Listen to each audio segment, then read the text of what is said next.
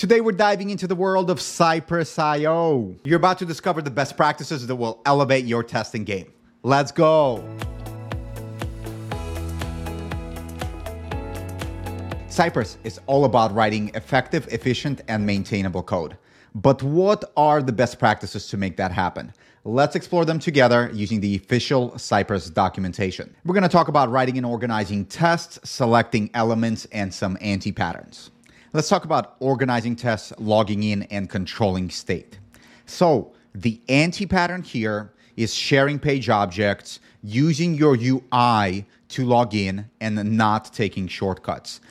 Keep in mind that automated software testing is not the same thing as manual testing. It is not meant to be. It is not meant to replace manual testing. It's simply meant to enhance manual testing, to do it in a faster manner, to get a faster feedback loop. And the way that we execute automated tests doesn't have to be the exact same way that we execute manual tests. So for example, if I open up these logging in recipes from Cypress, which is probably one of the most commonly asked questions that I get whenever I'm running automation workshops or whenever I'm interacting with other community individuals, is how to do programmatic authentication. And so Cypress has been kind enough to provide us with a bunch of different examples.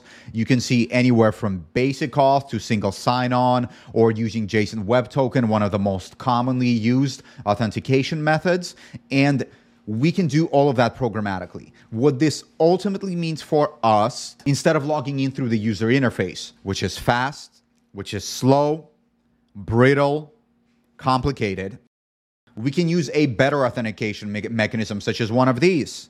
For a JSON Web Token, for example, what we can do is basically do a web request that's going to generate us a bearer token. Using that bearer token, we feed that into our application, and now we are automatically authenticated. I have an entire tutorial on how to do programmatic authentication. You can check that out up here.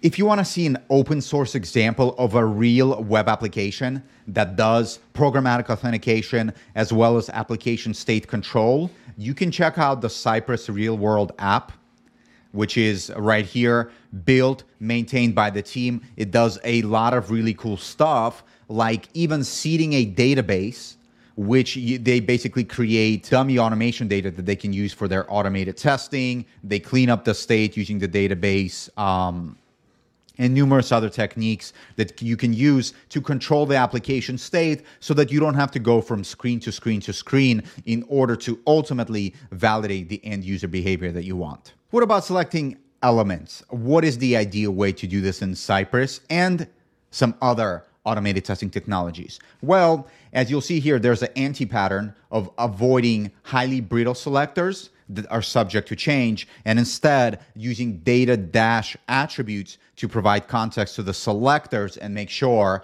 they don't change as a result of CSS or JavaScript changes. You might be asking, what are the brittle locators? Well, those are identified down here. You'll see don't target elements based on CSS attributes such as ID, class, and tag. Yes, these can actually change because, for example, setting a class name of a CSS attribute may imply a specific styling for an HTML element. And so you want to avoid all of these.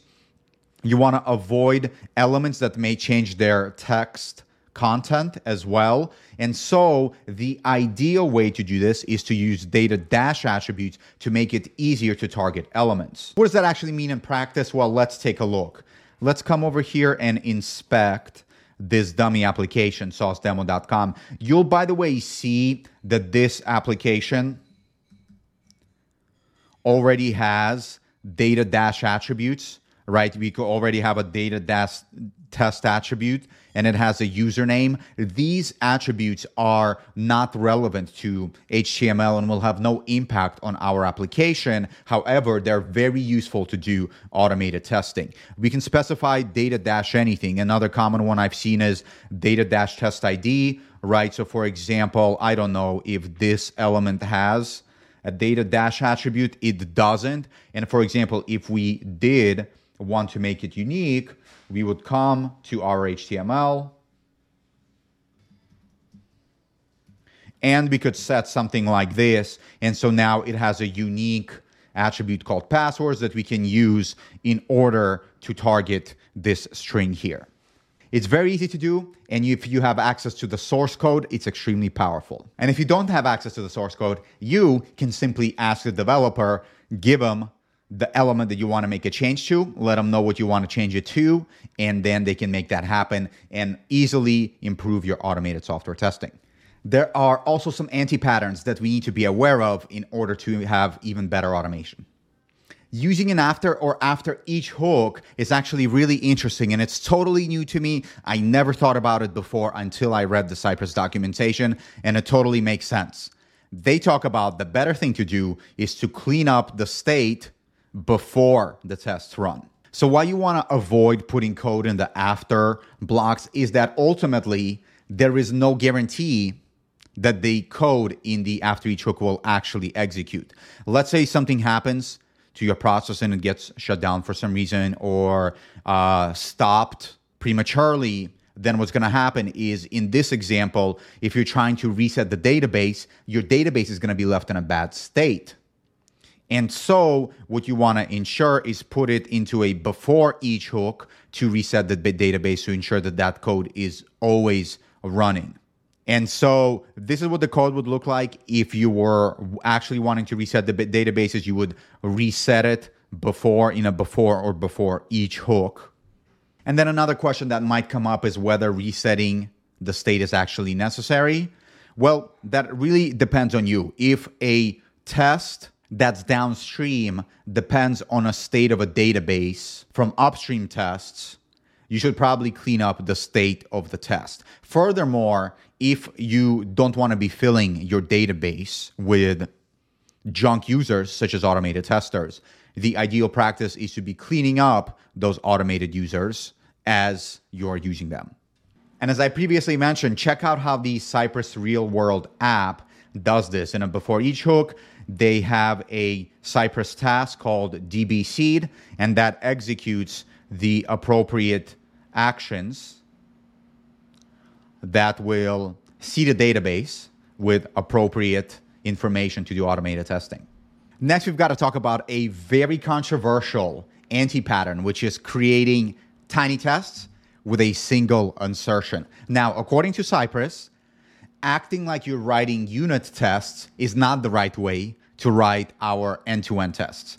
Now, this is very controversial because in other programming languages using other technologies, this is actually the pattern. For example, if you're using something like Selenium, this is definitely the pattern because you want your automated tests to be as small as possible so they can be focused, they can be fast, they can run in parallel, and you can run many of them in parallel because ultimately the feedback loop of your entire automated test suite, if you can run in parallel, is as slow as your slowest test. And so if you have large end-to-end tests, your test suite will be as slow as that test, assuming parallelization is limitless.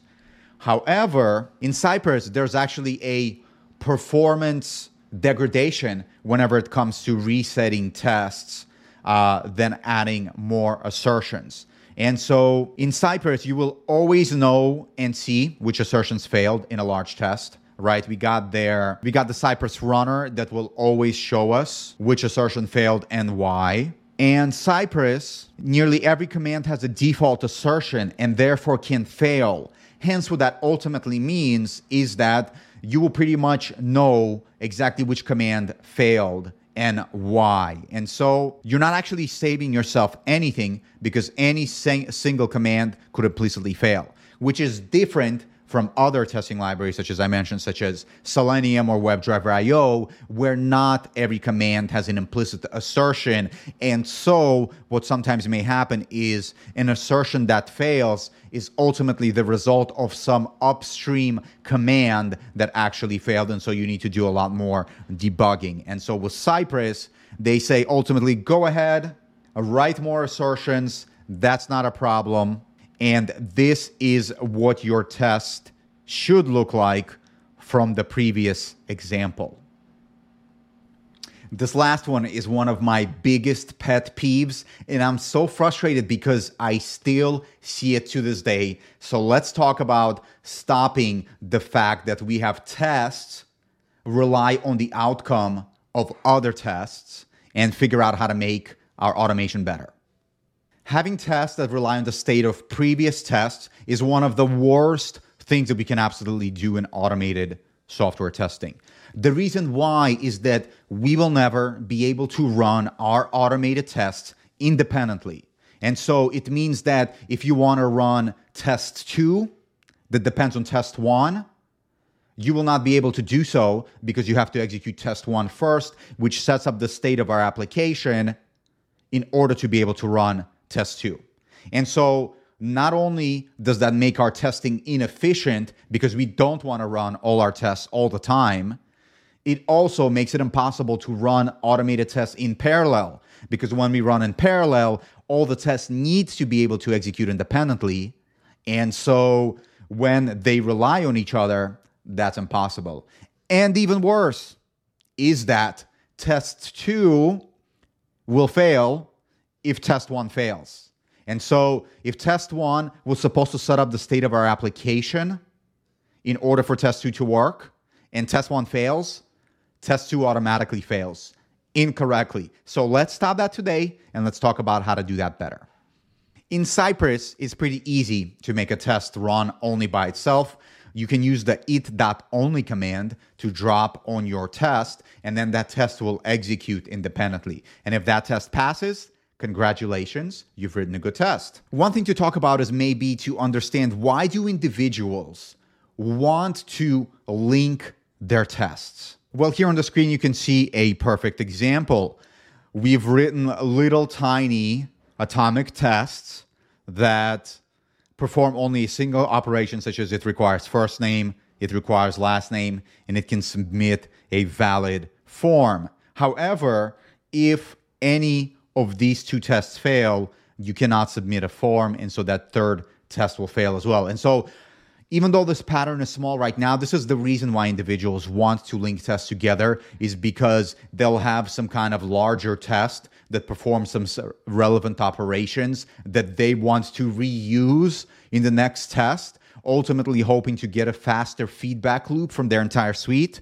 And so then they make their tests rely on another. Why should I have to rewrite all of this automation code in order to be able to perform a single line of code? That is the logic. However, by that logic, you can simply put all your code into a single test and make that single test run independently. But you might have the issue, I am repeating so much code, I'm copying and pasting, I shouldn't do that. Well, if you use the right abstractions, such as something like the page object model, now you're not really duplicating that much code. You're only going to duplicate the code that's necessary to emulate the end-to-end behavior of the user, which is ultimately what you want anyway. Your test should represent the end-to-end behavior of the user. And so if it looks like that, that's totally correct, because you want your test to be readable and then perform the actions of the end-to-end user. And then the other argument that I hear is, but my test is going to be really slow because my test is already 5 minutes long just to get to this form that I want to fill out. And before that, I have to do 5 minutes worth of steps. Well, my friend, that to me sounds like an issue that we talked about in the beginning of organizing tests, logging in, and controlling app state. Our application needs to be testable. A testable application means is that rather than going through 20 screens in order to get to a single screen where we want to do one single validation, we should be able to do that through something like an API, right? We should be able to hit an API, fill up a database with information, get that information back, pull up the web page in question, and then perform the operations necessary. Now, I also know that that's not always possible in all cases. Being a previous solutions architect that's worked with hundreds of clients all across the globe for many years, I know that it depends. It depends on your environment. It depends on your workplace. Some larger organizations, they have legacy apps that were not built with testability in mind. And so a lot of the things that I'm talking about are not even possible. There's no API to hit. You can only navigate through the UI. And in that case, I have a few options for you. Option number one is work with the developers to make your application testable. It will be a long process. It will be painful. You will need to keep pushing. You will need to keep encouraging, and you'll need to keep making it better. I'm sorry to tell you, that's part of our job if we want to do automated testing really well. Option number two is to not do so much automated UI testing. If our automated UI testing is going to be really long, what it tells me right away is that it's going to be unstable, it's going to be flaky, you're going to get a lot of false positives, and you're going to spend a lot of time maintaining that automated testing code. Us maintaining automated testing code is not serving the business a lot of value. Let's be honest. We're not paid to maintain code. We are paid to prevent risks and to provide a visibility into the quality of the application in as fast of a manner as possible. And so that's our role. And so in that case, I would have as few automated UI tests as possible, making sure that the critical flows are covered. The automated UI tests have to be as stable as possible with 99% and above pass rate. And after that, I'll figure out how to make myself useful in doing automation in other areas of the application or the organization. So there you have it, folks, a comprehensive guide to Cypress best practices. Following these guidelines will make you more robust, efficient, and maintainable. Want to explore more? Check out the official Cypress documentation down below. And if you enjoyed this content, give it a thumbs up, comment below on anything you agree or disagree with, and hit the subscribe button so that I know to generate more content. Thank you so much for tuning in. It's been such a pleasure. I've been Nikolai Volodkin on the Test Automation Experience.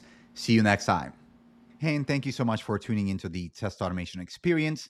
If you enjoyed the show, please don't forget to give the show a thumbs up, subscribe down below. And if you have any questions about what you saw, any comments, comment below.